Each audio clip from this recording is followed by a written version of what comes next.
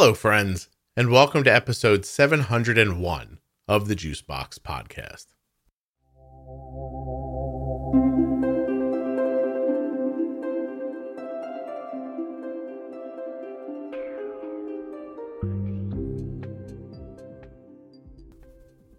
Today we're going to talk with Monica, who was diagnosed at 3 years old, but today she's 61.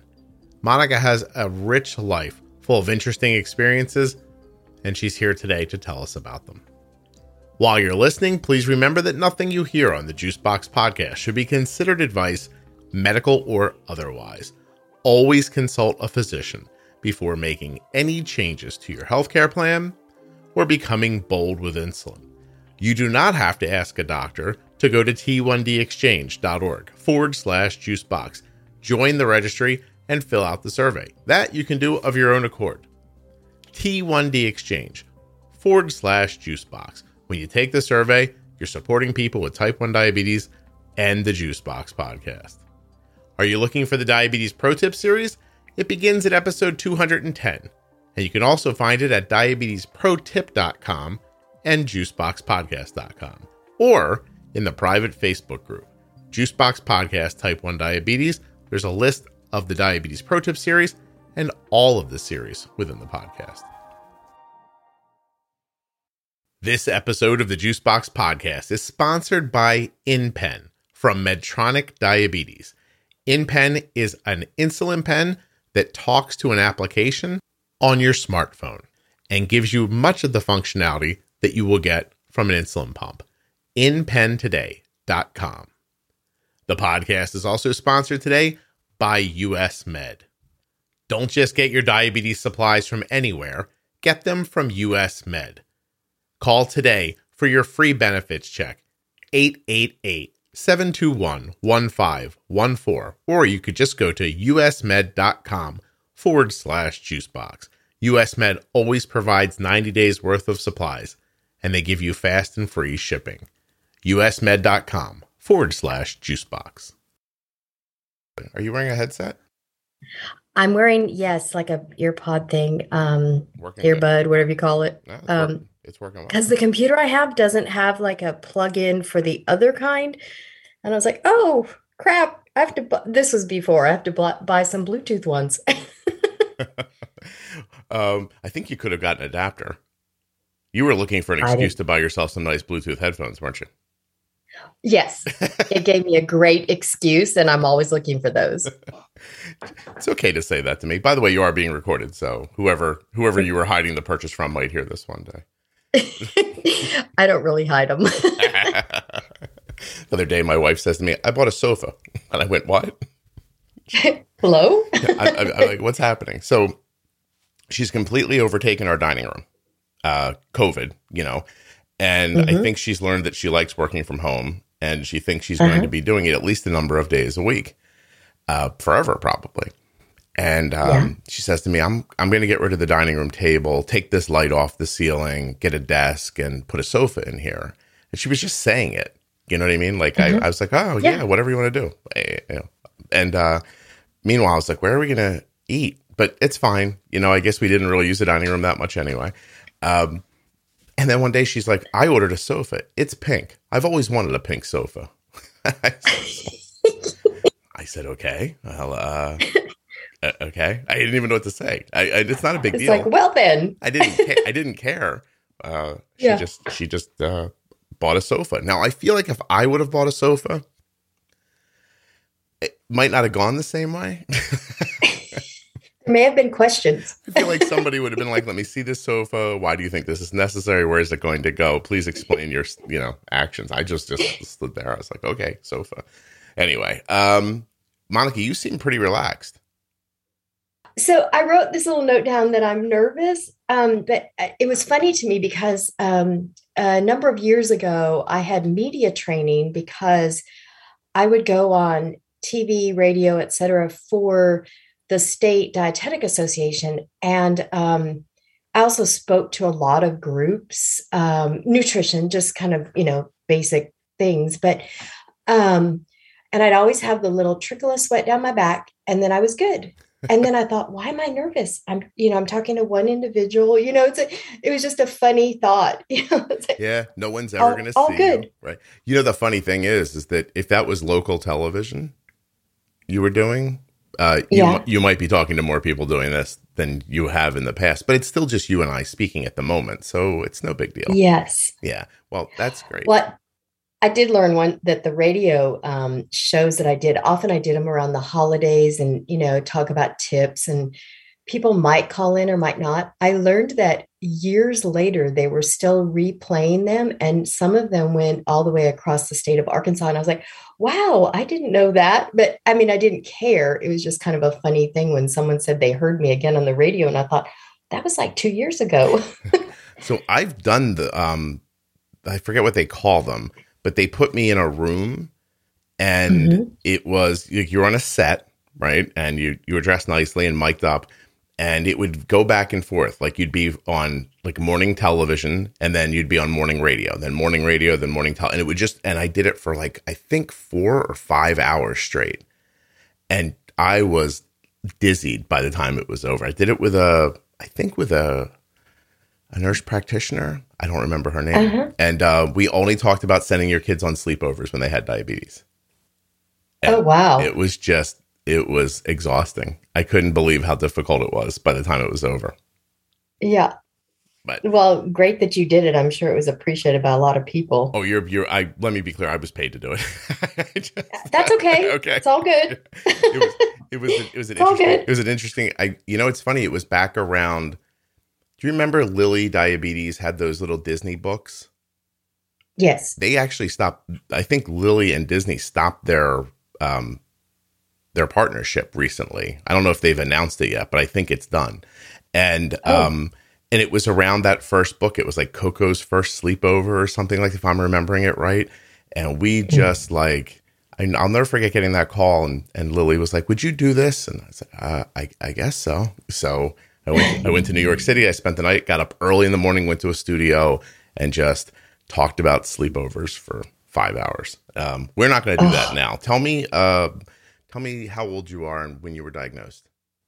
Sure. I am 61 years old and I was diagnosed when I was 3, which would be 1963. 1963, 61 years old. I have to admit, I thought you had diabetes for a long time. And then when you came on, your voice sounded so young that I thought maybe I read the wrong description for a person when I sat down. So I'm so lucky that, in the two gene pools, mom and dad, on my mom's side, there was always this youthful appearance and energy and all that. And my dad's side, they just seemed to look older. And my parents were only 9 months apart, but people used to mess with him like, who's that young girl you married? And they thought there was about a 10-year age difference. And so I'm fortunate I followed mom's side. So great as my dad was, I'm just for the other part. Yeah, you just have a great voice, and Oh, thank I you. would not have been able to guess your age from your voice, which is neither here nor there, but that's how it struck me Yes. when you jumped on. Okay, so you were diagnosed in the early 60s. How old were you again? Yes. 3. 3. Ooh. So it's my mom kept so many things, but what she told me, my mom and dad are both now deceased. My mom died a little over a year ago in 2020, and she was 90, so Wow. longevity there. But she said over the years that I started asking for sweet drinks. I don't know if that was soda or what, or juice, and I began wetting the bed, and that was very unusual. Mm. One, they didn't give us a lot of sweet drinks. There might have been some fruit, like apple juice, orange juice, milk, those kind of things, water. Um, and so those were unusual. And so she took me to the doctor. So I never was like deathly ill. She And saw it pretty quickly. the cute story, and that I also remember like these, you have flashes of the kids' stuff. I never felt bad. So she took me to the family doctor, Dr. Folsom. Isn't that funny? I remember his name. Um, and then I don't know what, I think they did a blood test, and then they sent me over to Children's Hospital of Los Angeles because we lived in Los Angeles then. And I'm guessing that the care there was really, really good, but I never felt bad. And during the hospital stay of a couple of weeks, um, they would they would be looking for me because I there was a chair by they put me in like a crib, and there was a chair by the crib, and I figured out how to climb out, and I'd go visit what I called the sick kids. And Oh, so my mom said there'd be these paging overhead, looking for me when they came, because they'd have to go home at night to sleep. But anyway, it was just funny.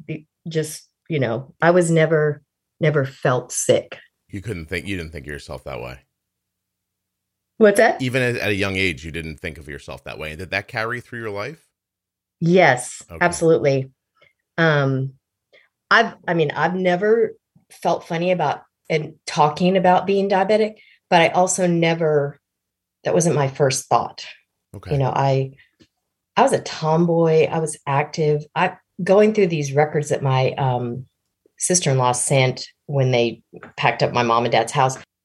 I was in every imaginable play, tumbling, everything from as young as you were able to. My mom signed us up at the different little theaters and parks and rec and whatever kinds of things were available to us. Yeah. And I'm assuming that your management allowed you not to really think about diabetes too much, right? Because you were probably just getting, I mean, that wasn't even regular and MPH at that point, right? Was that beef and pork? It was beef and pork, and I don't know which one I was on. I was on one shot a day, and it was not. I remember your other person you interviewed not too long ago was talking about lenti and semi-lenti. I was Yeah. never on that. Okay. Um, and they use these glass syringes that they stored in a metal pan that had a lid on it, and there was alcohol in it. Mhm. And I heard another one of your interviews where somebody said something, but they boiled theirs. I'm sure they did that too, but between boilings, it was in this metal pan. Okay. And that stayed in the master bathroom, or the bathroom attached to the master bedroom.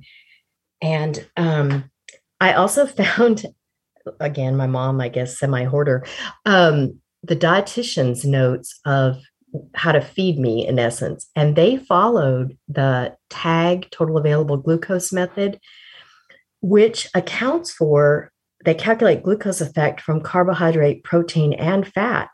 And that was in 1963. Interesting. That, Yes. And my mom had the records from 1963 and 1977 that the dietitian had given her. And there was a couple of questions. My mom was a health nut, so asking about tofu at some point. Um, did you Grilled liver was on my food list. do you remember eating Somewhere that? in there, I must have had that. Oh, I was going to say that doesn't sound good. Did your mom keep the syringes or the vials or anything? I don't have any of those Okay. because so we lived in Southern California for a long time, but then there have been several moves following that. So I think in the course of some of those moves, those things didn't follow. Hmm. Um, so and I I don't know. I can't remember at what point I went from one shot to more, but I have, you have these little flashes of things. So I remember we were struggling with blood sugar. I must have been preteenish, teen, and nobody could explain why. And finally, we ended up with a female physician. And she said, well, it's probably her hormones. And, it's just weird how information comes in those old days, in quotes, Yeah, yeah. And so Well, I just know I was always able to be super active. I was, I did everything. I have a couple of questions. So, first, let me say this before, because it's stuck in my head now. I don't know what episode it was, but I remember someone talking about having broken their glass syringe and it being like a significant financial strain on the family. And they didn't know what to do. So they actually went to the pharmacist who gave them another and then put them on a payment plan. And then and their parent had to show up at the pharmacy weekly and put a little money on it. Like it was almost like layaway that you got to take home with you. Oh my. Yeah. And Monica, you're banging something on the desk. I don't know if No. you're not fidgeting or touching things. Oh, I did take one sip of a drink. Oh, you're allowed to do. Sorry. No, you're allowed to do that. And I guess when I set it down, it must have come It's through. very Huh. loud. Yes, yes. That don't worry about that. And so, but I'm always really interested about your remembrance of how you tracked your health back then. Were you peeing on sticks, or what were you doing? It is, I mean, you think about so the dark age thing, it's comical, but my dad had some mathematical formula, and lucky for us, he got his bachelor's degree in mathematics, and Mm-hmm. he'd always been doing that or engineering type things.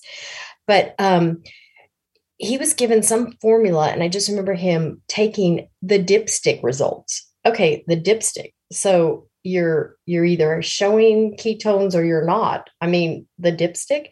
And so the urine dipstick, he plugged some number in somewhere. They came up with how many of these total available glucose grams I was going to eat and the resultant amount of insulin. And I just remember him standing in the bathroom. He had some little logbook, notebook, something there, and he would run his formula. I don't have any record of that.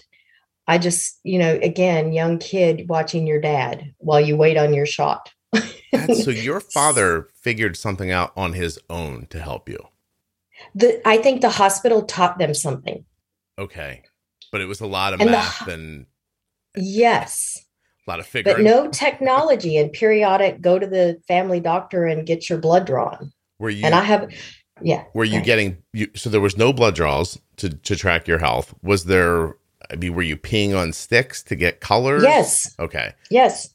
And what did they Yep. what did those colors, I see, I'm always amazed by this because the color would tell you you were too high or too low, but then there was no next step to take, right? Correct. Yeah. That's why people And the stop blood doing it. draws were at the family doctor. I don't know the frequency, but I'd go in there and they'd find out my blood sugar periodically. Yeah, and that wasn't, was that an A1C even back then? It No, wasn't, right? no. No, no, no. A1Cs were not like till the 80s. 80s. That's what I keep thinking. And my brother was diagnosed with type 1 in 1975. So they lived dark ages for probably 7, 8 years. Oh, Also, wait a second. So your brother older or younger brother? younger. I've got an autoimmune family. I've got psoriatic rheumatoid arthritis with my older sister, and I've got type 1 diabetes with my brother, younger. How bad's that arthritis? Like to live She's with? in rough shape. Unfortunately, she carries some extra weight. She also has hypothyroid. She has all matters of stuff, and I'm not sure she's had all the right testing done. I Mhm. was texting with her the other day because I was listening to your doctor that's the specialist in thyroids, and I figure I gotta keep learning on that side. Try to I help didn't them even realize all these other autoimmune stuff were tied back to the together. T1D people. I Yeah. had no idea till I started listening and seeing. I guess I just lived in this pretty good world. It didn't happen to me. Yeah. Well, I'll say this, that I don't know a ton about the arthritis, but I can tell you that if her thyroid isn't well managed, then she could be having pain, joint pain, stuff like that that might not be helping the arthritis. Yeah. Could be making things worse at the very least. Yep. I Yeah. plan to I plan to talk further with her and we'll try to figure out next steps. But because I think that somewhere there's missing puzzles. She has really severe asthma. She has a number of things. Asthma too, huh? Hmm. Hmm. Interesting. How old is she now? She's 2 years older than me, Than so you. she'd be 63, and my brother is 5 years younger than me. Okay. Um, did you and your brother have any kind of kinship around diabetes, or were you, I mean, you would have still been in the house when he was diagnosed, right? So sort of. So what happened? I was 15. So I was talking to him in the last month or so, and I was just asking him questions too, because there's stuff that I don't remember. And I said, so keep in mind when I ask you these things, one, I got moved with my dad temporarily to Virginia, not because of a separation of my parents, it had to do with jobs, but my brother was diagnosed right before that, and I'm 15. I'm a rotten teenage brat. I'm a girl going through hormones. I'm in high school, living my life. And so he's my little brother. If you know what I mean? Not that I didn't care about him, I think I but do. Yeah. It's just kind of how it is with siblings. And I remember he had a 1 year honeymoon period, and the only thing that I can clearly remember about that is they told my mom, just don't give him ice cream at night. And if you do, give it to him during the day. And let him play it off, run it off. And so he got to go along for a year without insulin. And somewhere in there, my family, my mom and my brother moved to join my dad and I in Virginia. And he ended up with a really good endocrinologist at Georgetown because we were so near DC. And he's always done really, really well too. Interesting. So your parents had some background, a number of years, in fact, and then they got another child diagnosed, and then they got a different kind of medical backup. Did you see his care being much different than yours?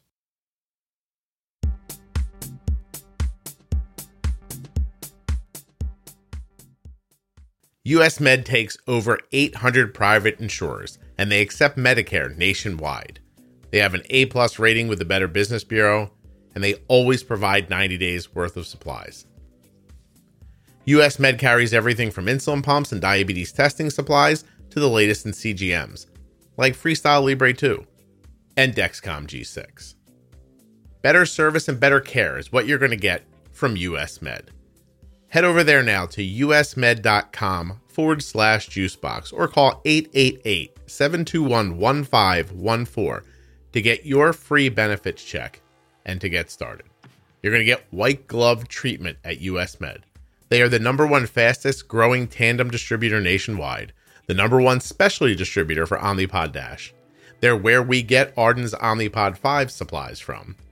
They also are the #1 distributor for Freestyle Libre systems nationwide and the #1 rated distributor in Dexcom customer service satisfaction surveys. Come on, usmed.com/juicebox. Everybody gets their diabetes supplies from somewhere, and everybody knows how much of a pain it can be. US Med says they're going to give you better service and better care than what you're accustomed to. Today's episode of the podcast is sponsored by InPen from Medtronic Diabetes, and I would like to tell you a little bit about it.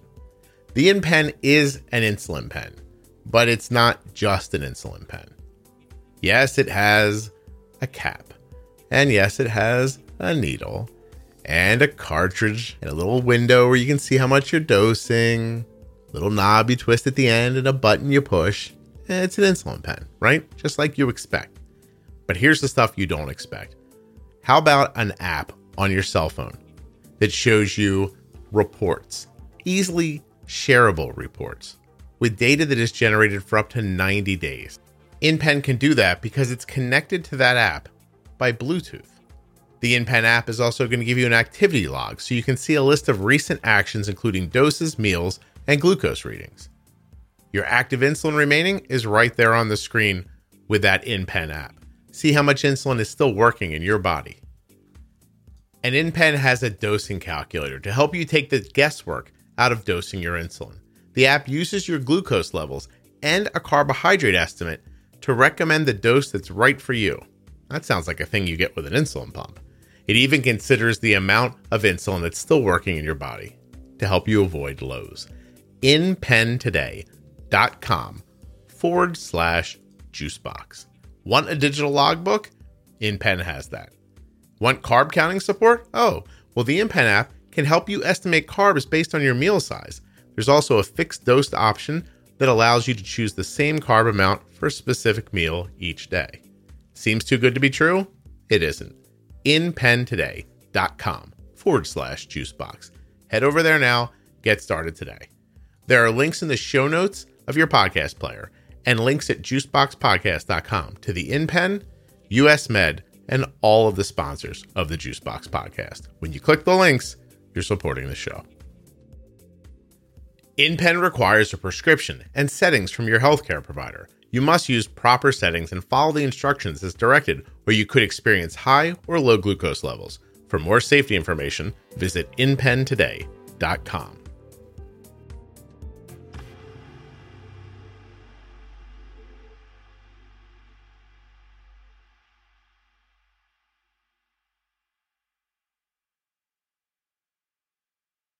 Yes. When he went to, so first of all, he was on two types of insulin, but they were still, he said purified pork was his initial long acting.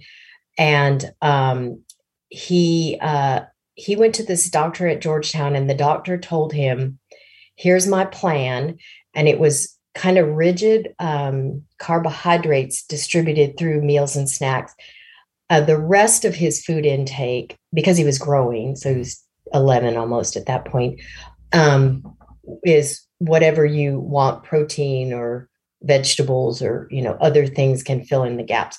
But he basically told my brother and my mom, but my brother, because he wanted to influence him, if you don't do what I tell you, you won't be able to be my patient anymore, and something to the effect of, and I'm really good.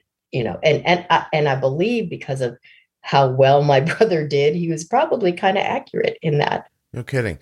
And so he just sort of gave him the high school football coach version of like, you're going to do it my way, or you don't get to be you don't get to be on the team.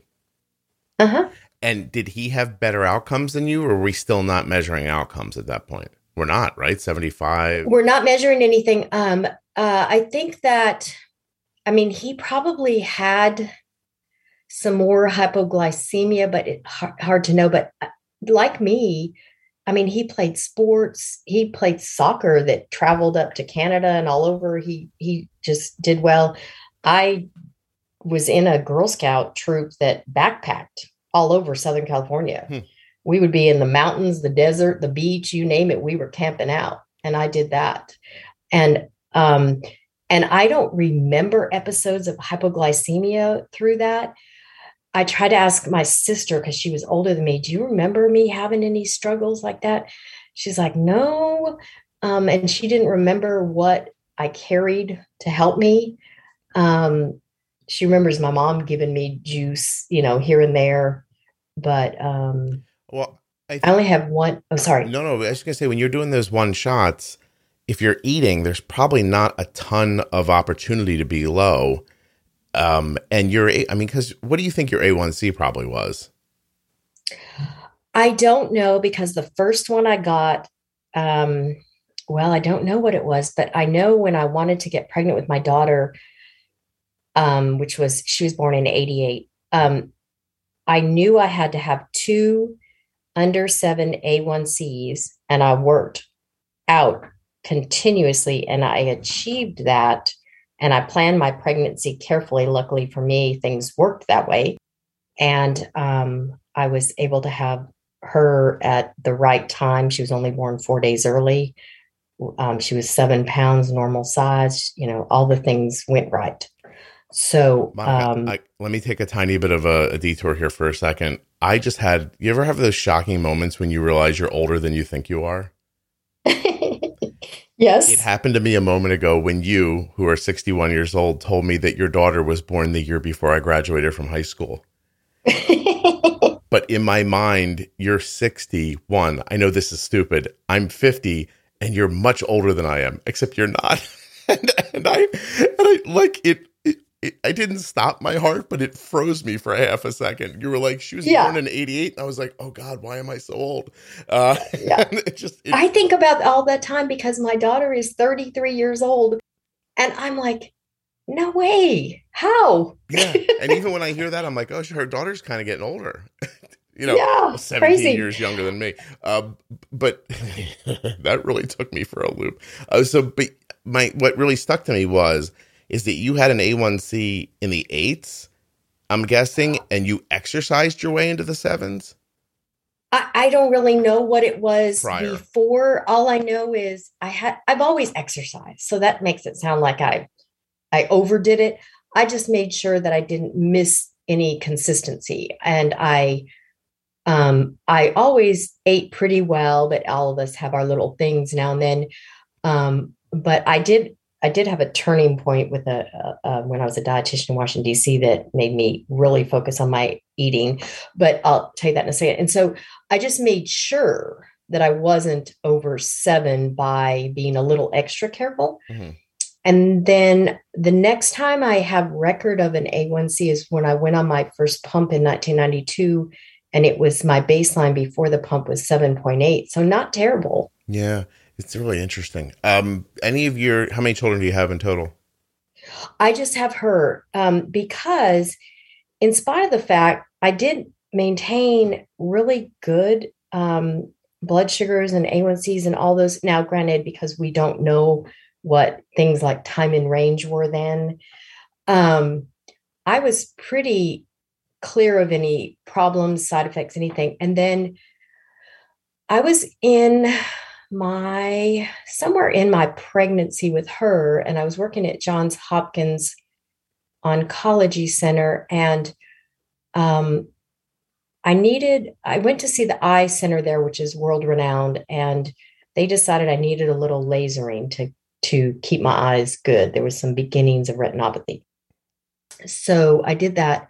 I had her, I start jogging to get back, the pregnancy weight off. And I had a little retinal bleed. And I went in and I'm like, what the hey? And I said, I thought I was so good. And they just said that the way my little capillaries grew around my eye, it made them more fragile to the jarring movement. I don't know, but I was jogging, and so they treated me again, and then I was stable pretty much forever. Retinopathy has been my only side effect, but I have full sight. I just, have had to keep on it and keep Yeah. treating it. It's interesting to listen to somebody talk about that many years ago because, when you're saying, like, I got it into the 7s, it was good, that whole thing. I think now pregnancy, they want you in the like in the 5s or to be pregnant. Right. Yeah. Those were those days, of course. No, it's And interesting. But I'm saying, yeah, I'm not judging it. I just think it's interesting to hear it. And it's good of you to talk about the retinopathy issue too, because even though that was a standard and everyone, I'm guessing based on technology, this was kind of the best anybody could do, but you still ended up having an issue with it.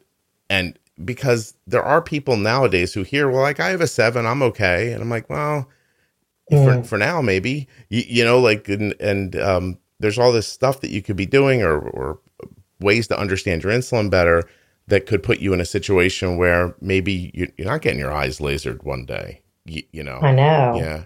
What was that experience like? Um, it was, I mean, it wasn't terrible. It's just depending on how much they did at a time, I might have a nagging headache afterwards, but I normally drove myself to and from. I didn't, it wasn't something that took away my day. Okay. And And it helped? Did it stop the progression?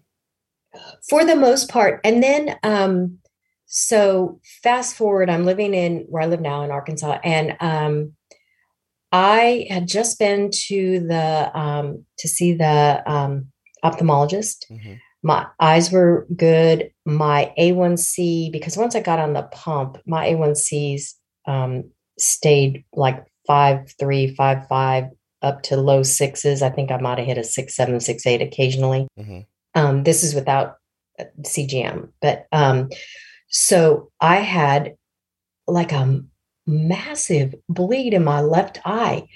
And I just like the day after I'd been to the eye doctor. And I got on their emergency line. I'm like, what in the world? So they told me, raise your head up, do this, do that. And all the blood cleared. And ever since, I think there's probably been somewhere in there, there's probably a little more laser treatment. It's kind of hard to remember before or after that.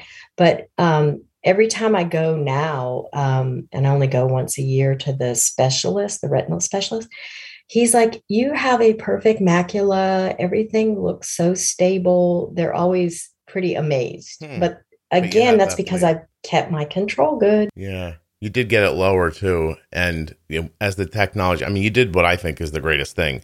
As the technology became available, you didn't shy away from it.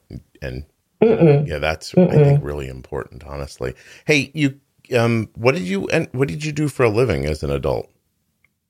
So I have I graduated from the University of Connecticut with my Bachelor of Science in Clinical Dietetics. So I became a dietitian. Hmm.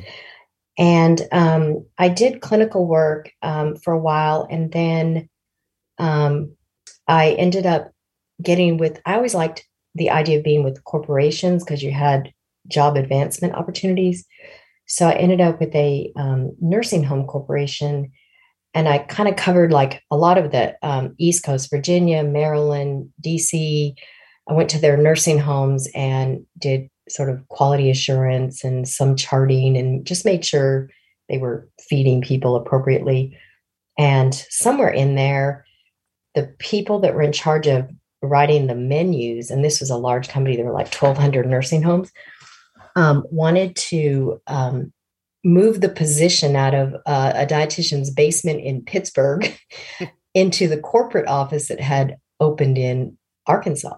And so they started talking to me about it because I've always, this is going to sound very braggy, but I'm pretty smart. You know, I do pretty well. I can stay organized. So those things were recognized by other people. Yeah. And so I applied, and they moved me into here in their headquarters, which the company doesn't exist anymore. It eventually went away, it got bought and this and that. But they had me run their menu program, which I had to supervise like dietitians in certain regions to make sure the food matched the food preferences of the people that lived there. Monica, And that was, are you telling me that you followed your husband to Virginia, so he had to follow you to Arkansas?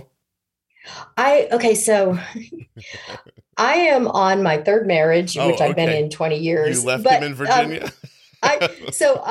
I left a husband back in Maryland and brought my daughter, she was 3.5, to Arkansas.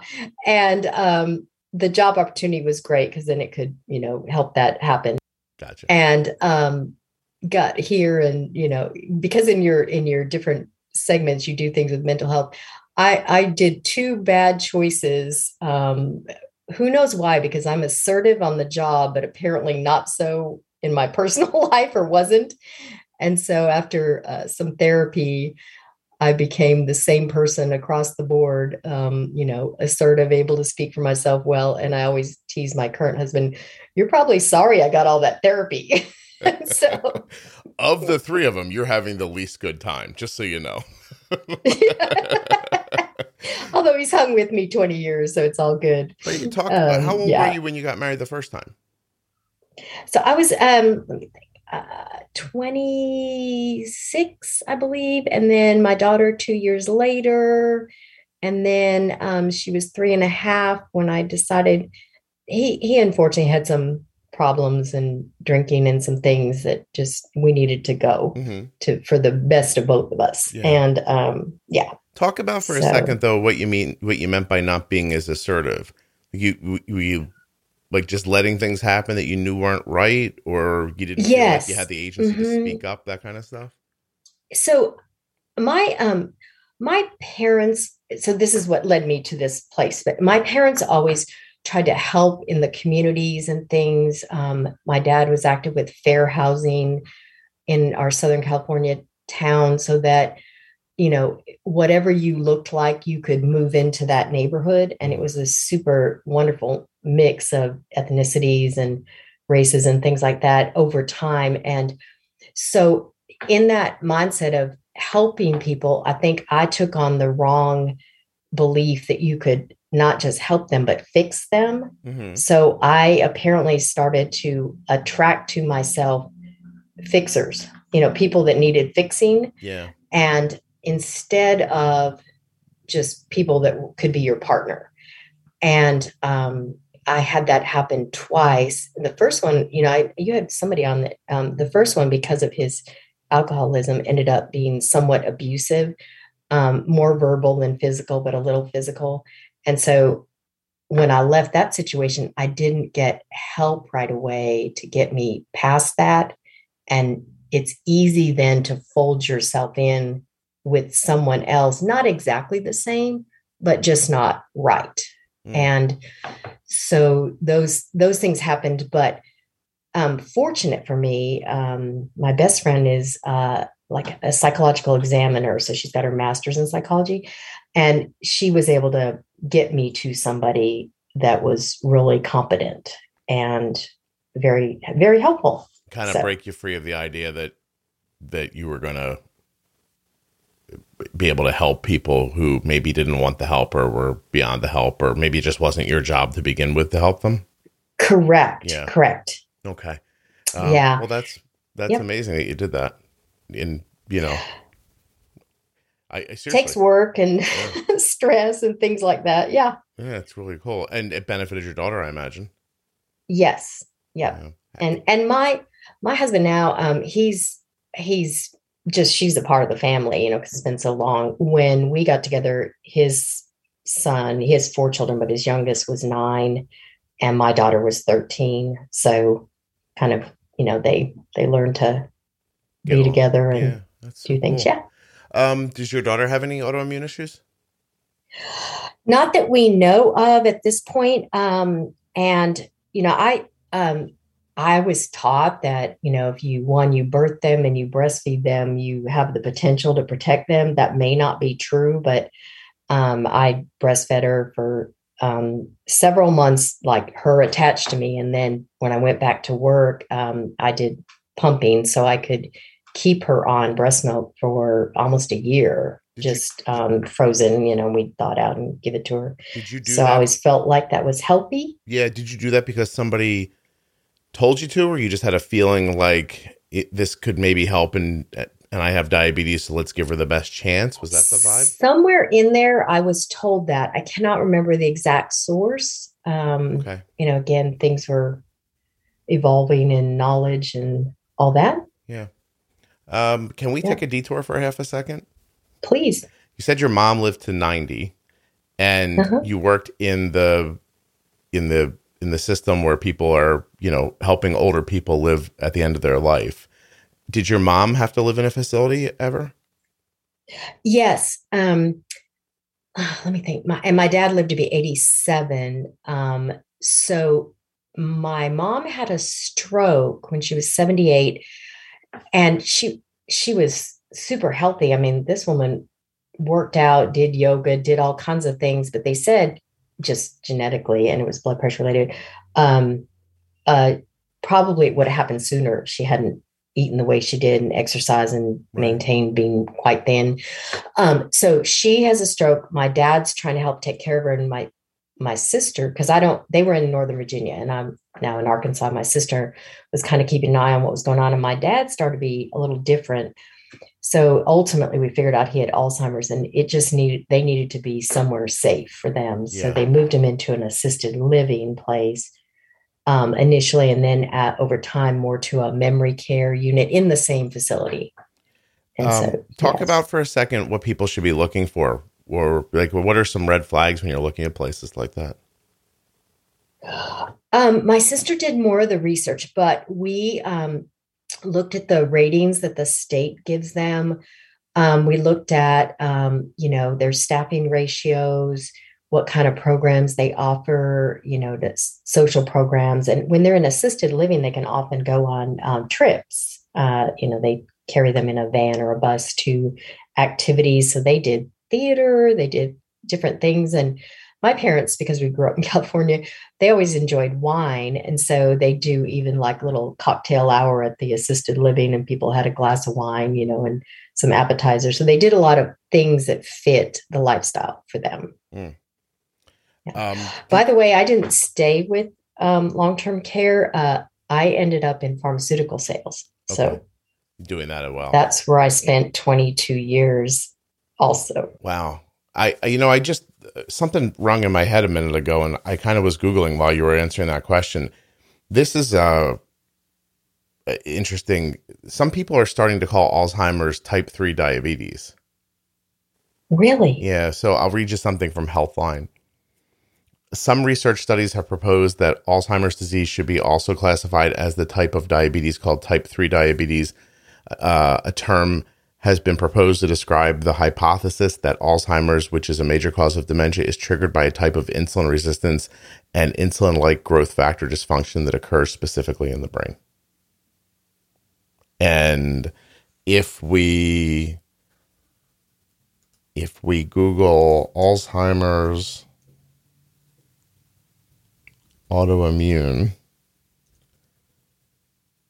new research published in the Journal of Applied Laboratory Medicine identified specific autoantibodies that mistakenly target the body's own tissues in the cerebral spinal fluid of Alzheimer's patients.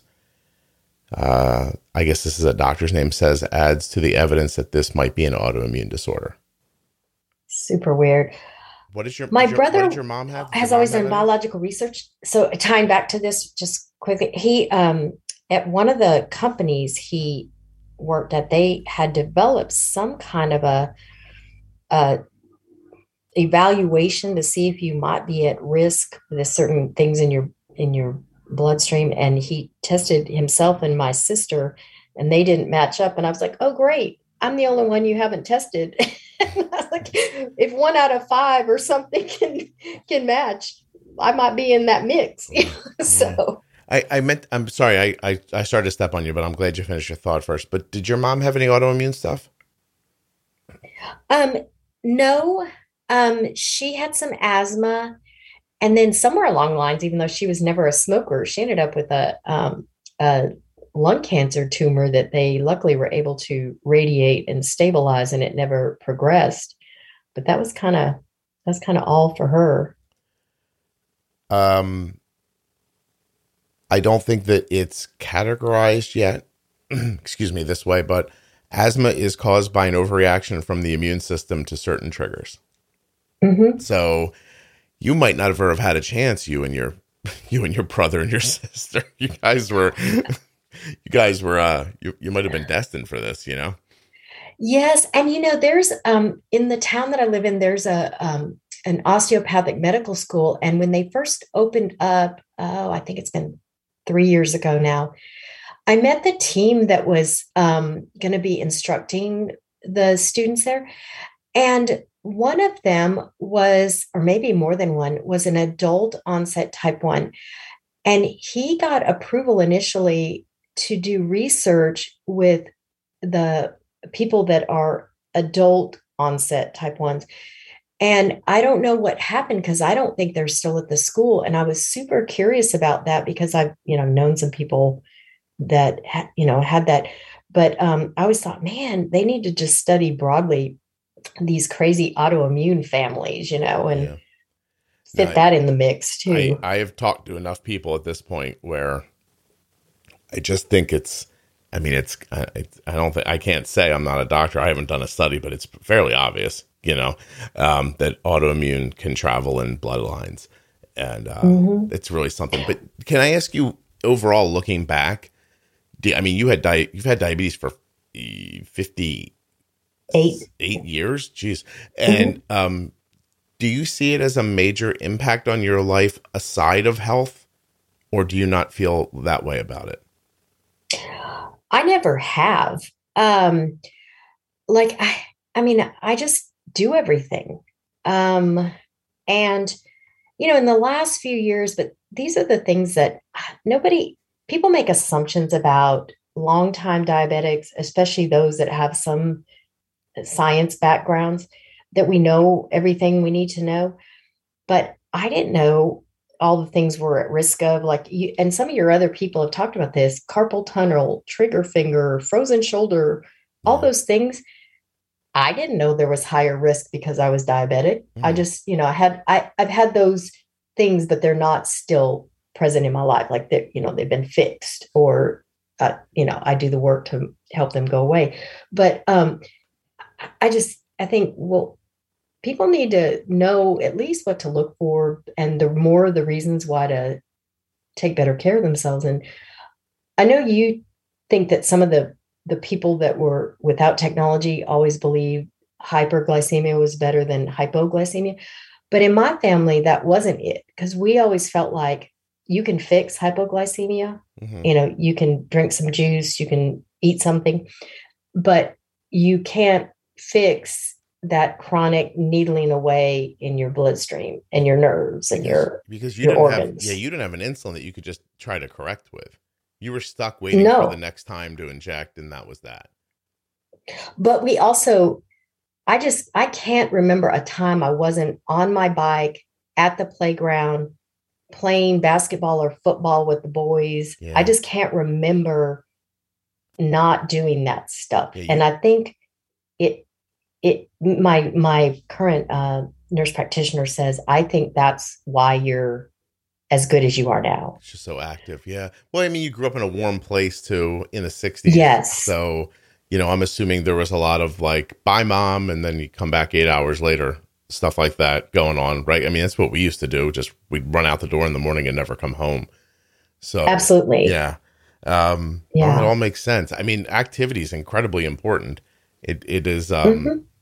it definitely helps insulin work better. It helps you, it helps your digestion, and digesting your food through you shortens the amount of time that it's in there impacting your blood sugar. I mean, there's all kinds of great reasons to be active for certain, for everybody, not just for people with type 1. Yes. Now, so you didn't really feel a big impact on your life, but I do want to ask you, maybe, I don't care what the answer is, I'm just interested. When technology became a part of your life, and I haven't asked you, like, you pump or no? Oh, yes. So, 2 years ago, 2019, late, so it'd be almost this time, I got on. So I've been doing technology, but not so much with CGM. I got on a Tandem with a Dexcom G6. Love, love, love it. Mm, And before that, I'd worn a pump since 1992.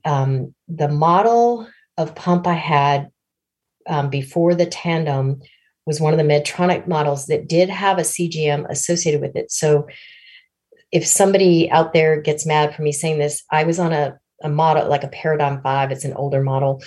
And the then CGM I felt was terrible. So I didn't wear it for the longest time. And then I began to wear it, you'll laugh, but every other week. And I don't know why I picked that random thing, but I just thought at least now and then I can be checking, what it looks like. Um, and so I did that for a few years or a couple years anyway. But I didn't like how it had to be applied, that it only lasted 6 days, just things.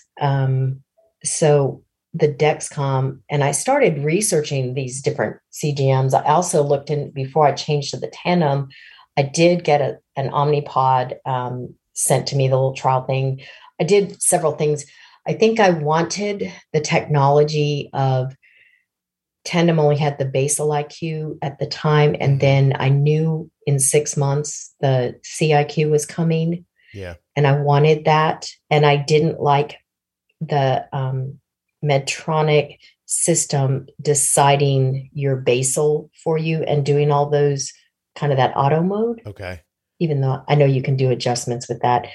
And no one really taught me, and this, so I don't mean to be blaming someone else. I'm responsible for me, but the pre-bolusing thing was only ever brought up to me on pump therapy once or twice. But in my sales job and some of my other things I did, I tried that, and I had so many where I'd fall out the bottom events because of you'd be out eating, food never came, different things, that I stopped doing that. And I would just dose when I saw the food. And so I probably had the bouncy effects, you go up and then you normalize, you go up and then you normalize. Mm. So the Tandem with the Dexcom has given me a lot of information, and I really, really value it. And it's the Tandem community on Facebook, the private group, that led me to you, Oh, to your cool. podcast. Oh, I'm glad. That's lovely. I have a question. Do you think that when you switched from your older pump, and by the way, I think this is the part where I say, I'm sorry, Medtronic, I don't control what people think about your stuff. And then we move on to where I did not know any of this about Monica, please. And I actually really respect them and their research, and it's just personal preferences. I understand. So their science is good. So I don't have a judgment on that. Monica, so, this has just become a running joke in the podcast. That's all. So I just have to keep it going. But my question is it possible that prior to Dexcom and Control IQ, is it possible you were running heavier basal than you should have been? So do you remember your basal going down when you got to a CGM? Um, well, so because my age and my life have changed some, the answer is actually no, but I know like Because why I'm I asking, Monica, why I'm asking is I'm picking through the idea of, is it possible that before you could see your, you could see your blood sugar in real time, where you were maybe doing that MDI thing of like a heavier basal to keep your A1C lower and then kind of feeding the insulin before you got low situation, and then pre-bolusing wouldn't have worked for you. Do you know what I'm saying? Does that make sense?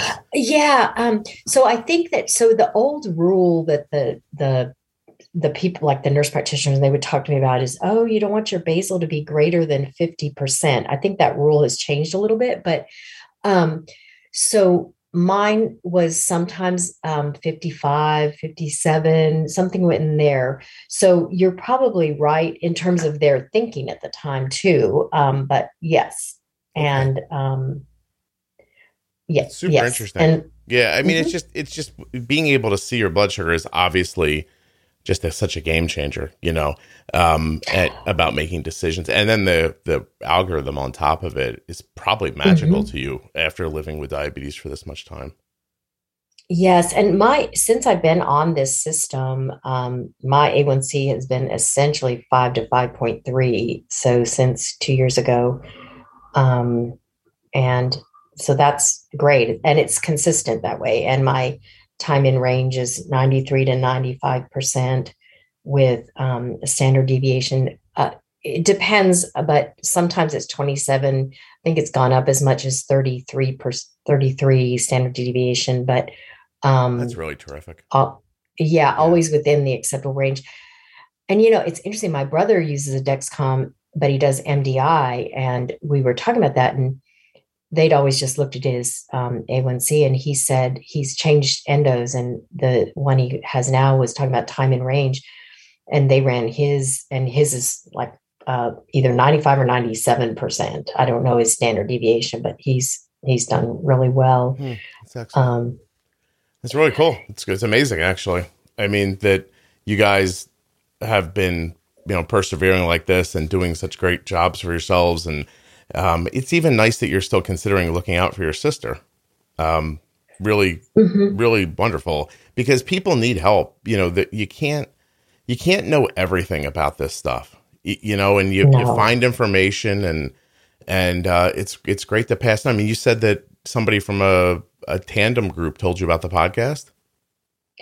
Yes. So I don't know.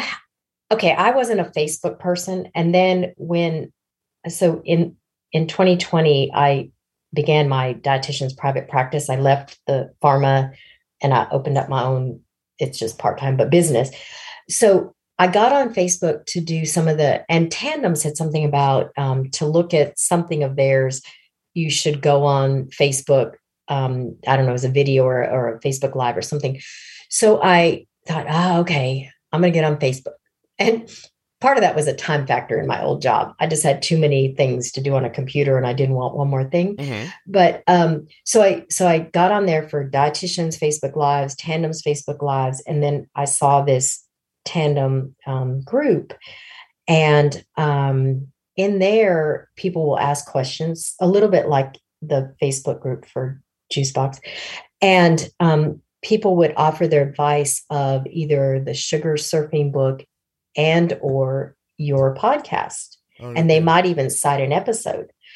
And I was like, I guess I need to go over and get on that podcast.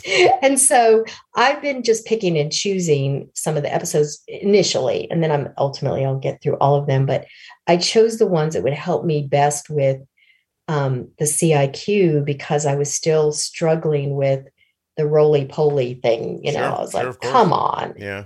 euglycemia is the answer that I want, and I'm only seeing it sometimes. What episodes helped you? Were it the loop episodes about the algorithms, or Um, no? the pre-bolusing, the things like feet on the floor, because I would always say to my the nurse practitioner I see, I get up in the morning, I'm 87, I walk around for a few minutes, I I didn't always drink water first thing in the morning, which is something I know as a dietitian anyway, but I didn't do it initially. And I'm like, up to 130. What is going on? And so just things like that. And just again, though, being able to see it, and I also started looking at my night times, which are not bad, but I was like, why do I have these little rises and, peaks and valleys? They're narrow, but they're in there. So I adjusted my basal and it's pretty much straight across now. So good for you. Yeah. That's so cool. I'm glad it was helpful. I really am. If it was helpful at all, it's amazing. Really cool. It's been really, really good. And you and Jenny are amazing and the tips and things. And so I mostly referred to things that were related to me and pump therapy. So if there was a pro tip on MDI or something, I bypassed some of that. And, so certain things I'd go past just because I needed specific things. Yeah, no, I understand. I really do. I think that, just the act of listening to the show, I think is helpful. And I could make a reasonable argument that even if you listen to the stuff you're not interested in, that there'll be something in it that could help you, meaning like MDI when you're pumping or vice versa. But I take your point. And I mean, it's not like there are 500 and I don't know how many episodes. I don't know how many episodes there are anymore. There's a lot of them. So, you can't just listen to everything if you don't have the time. But I just prioritize them. Yeah. It's not really that I don't plan to listen to them. I sort of made, listen to the ones that were going to have more, what I felt like immediate effect. Oh, you like the podcast, don't you? I do. Oh, excellent. Yes. What made you want to come on?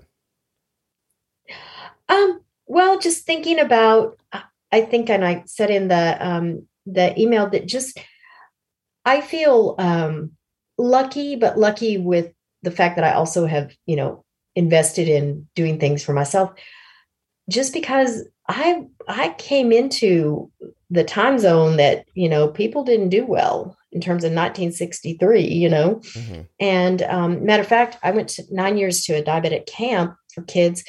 And sorry, I'm adjusting my ear thing. It was crawling out of my ear. Did I do something? You're fine. Can you hear me? Okay, good. Yeah. Yes. Okay. Where there are people from that camp that I went for years with that are blind, dead, etc. And, amputations and things like that. I have a friend in St. Louis from there that just got out of the hospital because she was having terrible blood sugars. And so though the people that I was around and, we came through a good camp that was based out of Loma Linda University and taught a lot of good things, but there weren't the technology and things to help make that journey better like it is now. Yeah. Do you think it can be now? Do you think that the information, I mean, this is an obvious question, but the information from back then versus now is just, it's night and day, right? It's like was there anything that you were taught back then that has real value in today's world? The staying active, yes. Mm-hmm. And I probably do some of the things you guys talk about with, I kind of think about the too much insulin thing, but I think it back to what I'm eating. Mm-hmm. And so I'm like, do I need to have that much of that food? Because it's going to lead me to take a big old giant dose of insulin. I'd probably do, that's old world thinking, and I probably have a little bit that hangs around. Yeah. But if I really want something, I'm going to try to figure out how to dose for it and forget the amount of insulin. So a good balance of common sense and technology. Mm-hmm. Yeah, that's excellent. I think that's great. Do you have a particular eating style or not really? Not really, but what I've done, because again, my life is a little different. So days that I have clients in my office and I'm going to be in there and sitting for a good portion of the day. I mean, I get up and walk around the block near my office because, it's a decent downtown area. I will tend to eat a low carb lunch. So I go get a grilled chicken salad, something like that, where I've always been so active that for fitness reasons, I ate high carb. More than 55% of my diet was carbs. because of how much I did. I bicycled, I ran, I Right. strength trained, I did all of it. So now, because I'm a little less active, age, we move, just a number of different things. I don't have that level of, I don't on a Saturday go ride 30 miles on my bike anymore. Yeah. So that doesn't mean I don't do things. I do things, but different. So I can give myself the freedom to not think, oh, I need to have my glycogen all built up for that long run or ride. I'm okay to eat a low carb lunch and Yeah. think different about it. But I've been playing around with some vegetarianism, and like we had something last night. I tortured my husband with trying my new ideas. So, but I don't I'm have a sure he was. style. I'm sure he was thrilled. I'm sure he was absolutely thrilled. Did you like it? Whatever you made, did it end up being good, or were you in the same It boat? actually was good. We just had to. It was red lentil and sweet potato soup, and so vegan, and it was spicy. But I was like, it's spicy without flavor. What's the deal here? And he's like, it just needs salt. And so, I've been trying to cut back on sodium for both of our good health, and Yeah. so it's finally It, ju- like, okay, put some salt in it it. just needs But salt and some cubed up sirloin steak, and so that's the funniest thing about him. So I'll think, oh, I'm going to make a pot of beans. And I'm thinking, onion, celery, jalapeno, something. And he's like, where's the meat? And he literally said, just get me a can of Spam. And I about gag when he talks about Spam, but he could eat Spam. So, oh my god, I think I've had that as a child. I think we fried it. yeah, that's Yeah, what he said that's he did too. terrible. Now, thinking back on it, that's really terrible. Oh my gosh. Monica, is there anything that we haven't talked about that you hope to? I was going to say that people on both Facebook sites, yours and the one tied to Tandem, talk about endocrinologists and oh, you need to get with your endo. So even though I live in what's considered the second or third biggest city in the state, um, we have for more than a decade been lucky if we have one endocrinologist. Hmm. Lucky, which is the situation now. So when there were none, and I needed to find somebody because I was in my pharmaceutical job, I, just asked a doctor to the side. I was like, internal medicine, would I need to find a doctor? I have type 1 diabetes. Would you be willing to care for me? And almost universally, it was like, I'd really prefer not to. And I was saying, well, do you know that I'm also a whole person and I'm over the age of 50 and I need other care, not just the diabetes, and I'm stable, and it was really bizarre. Yeah, So finding good care is a luxury. it certainly is. Yeah, it I mean, certainly is. And yeah. it's not that easy. And that's why diabetes, and to be perfectly honest, most health issues that run long term, you need to understand them for yourself. Like you can't just go to a doctor and then shut yourself off and then wait to go back to the doctor again. And then if you have problems, just go, I mean, I did what the doctor told me. You can't, you have to take real agency over yourself. And you just need to, there's no way around it. You're not going to do as well if you wait for someone else to help you. Yes. It's just, I mean, I've just seen it be true over and over again. And I don't think it has, like I said, I'm beginning to see that I don't think it has as much to do with diabetes. It's just in general how healthcare works. And not to even say that it's bad, it's cutting edge and it's probably as good as it's ever been on the planet.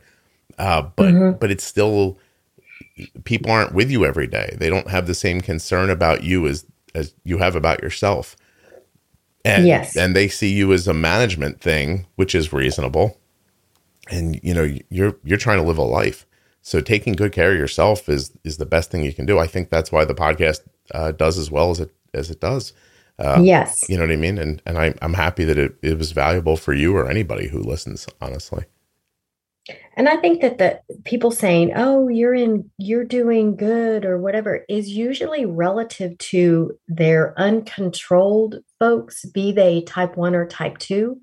So they're and I would have this fighting with the endocrinologist when we had like 4 of them in town. Um, you're saying I'm doing good, but my A1C went up and it's still inside the mid sixes, but it used to be closer to 5, 7 or something. And I was like, we need to adjust something because this level of good is not my good. Yeah, good is an interesting word I've noticed when talking to people. It's always relative. It's always compared to just something that's worse. And no matter what it is, like, how you doing today? Mm-hmm. Oh, I'm good. Mm-hmm. Your leg got chopped off in an accident, but you just saw a guy who lost both of his arms. You're like, well, I'm doing better than the guy with no arms. And it really is. It needs to be. And that's why I always push people on it when they say something like, how's your A1C? It's good. What does that mean? You know what Mm-hmm. I mean? Even like back in the day, they told you you're 7, you're good. And well, Mm-hmm. you know, it could have been better. They didn't know it back then. And you could be in that situation modern day where you're at a practice where everybody's got an A1C, 7s or 8s, and your 6'9" looks genius to people. And they're like, oh, don't do anything. Mm-hmm. Not that I'm telling you your 6'9's bad. It's just there's room. You can do something about it, or your variability. Mm-hmm. I think is probably as important. I mean, I can't make the distinction for you, but it's as important as your A1C. You don't want your blood sugar to be bouncing around. And the other thing that I believe now, so as more and more people are on the technology, so I said, I'm fortunate the nurse practitioner I see worked in the endocrinology department for years and years and years, and she's a CDE, so she's really on top of things. But I said to her, and she was training another nurse practitioner, I don't know why the postprandial glucose is at 2 hours. For people like me, you, and I wasn't criticizing, saying you and people like you should be asking us to be under 140. I mean, preferably lower, but I'm just saying that's a normal person's 2 hour postprandial glucose Hmm. can go up to 140. And why we're still using that 180 number as good, in quotes, doesn't make sense in a kind of like a hybrid closed loop. You know, Yeah. we're almost like pancreases over here, and so I'm going to try to talk to you about being under that 140 and actually obviously strive for better than that, but just as putting a lower cap on things. And I think I say it here pretty often, but to me, if you get to 140 after a meal, like, okay, I think of 160 as a miss and 180 as a spike. yeah, Like that's how I think of it. yeah. Like, I'm not saying your blood sugar is always going to be like super 83, 85, 92, 101. You know what I mean? Like, it's going to go up. Sometimes you're going to miss on your bolus at times, or miscalculate carbs, or whatever is going to happen. You could have a site that's going bad. There's a million things that could happen, but Mm-hmm. to me, it's about stopping it and not letting it get out of hand. And Yep. then that's where you run into problems where, people who are, haven't been around type 1 as long, or haven't heard about, ideas, are going to start telling you, well, you can't stack your insulin. You're going to get low. And, I don't think you should stack insulin either. I'm not saying that. But if you bolus for 45 carbs, reach 130, and your blood sugar's shooting up, and it turns out the meal was 55 carbs, well, then putting in the extra insulin's not stacking, it's covering the carbs. But Yeah. but it's a distinction that gets lost on people sometimes. And then they watch their 140 turn into 180, and their 180 to turn into 250, and their 250 turn into 300. And then they get caught in that like void of like, oh, well, it's going to come back down. I don't want to put in insulin and make myself low. And they just start staring at the high blood sugar and waiting and waiting and waiting. And before you know it, Mm-hmm. they're super high. They don't have any idea how to bring it down. And eventually they are going to cause a low, because it's going to take so much insulin to break it free. So yeah, I like using insulin sooner to avoid highs. I also Mm-hmm. like it because it often means you're using less insulin, which should result in fewer lows later. Precisely. Yeah. That's just how I think about it. Yep. Sounds like I have you do two too. meals that I haven't figured out, and I like cottage cheese. I know a lot of people don't. And in the morning, sometimes I'll have some cottage cheese on the side of a piece of toast. And I'm like, I don't care what I do at this point. I haven't figured that one out. It's going to shoot up to 180. And I'm like, I keep bringing that pre-bolus earlier. And oatmeal. Oatmeal is like the greatest food, but I have not gotten that one to quite work out right. So I'm like, we're going to keep playing. I'm not going to let it win. You just keep fighting and trying. One day you'll find it too. One day you'll find the measure and mix of, pre-bolus and amount, and you'll just be like, oh my God, it worked. And that's it. Then, you'll be like you'll be sick of oatmeal because you tried it so many times to figure it out. Exactly. Anyway, but those like I figured out most of the foods, but those two are still my little uphill climb, but I'll figure it out. Good for you. Well, Monica, this has been terrific. I really appreciate you coming on the show and talking to me like this. I had a really good time, and you have a lot of wealth of knowledge and perspective, and I appreciate you sharing it with everybody. Well, thank you for letting me. It's been really enjoyable, and I enjoy listening to all of your interviews. Thank you. Well, I think people will enjoy this one as well. Thank you so much to InPen from Medtronic Diabetes for sponsoring this episode of the Juicebox Podcast. Please remember to head over to inpentoday.com if you'd like to learn more about that insulin pen that talks to that app through Bluetooth. I also want to thank US Med and remind you that you can get a free benefits check right now at usmed.com/juicebox or by dialing 888-721-1514. I'd also like to thank Monica for coming on the show and sharing her story. And thanks to you as well for listening, downloading, subscribing, and sharing the Juicebox Podcast. Thank you so much for listening. I'll be back very soon with another episode of the Juicebox Podcast.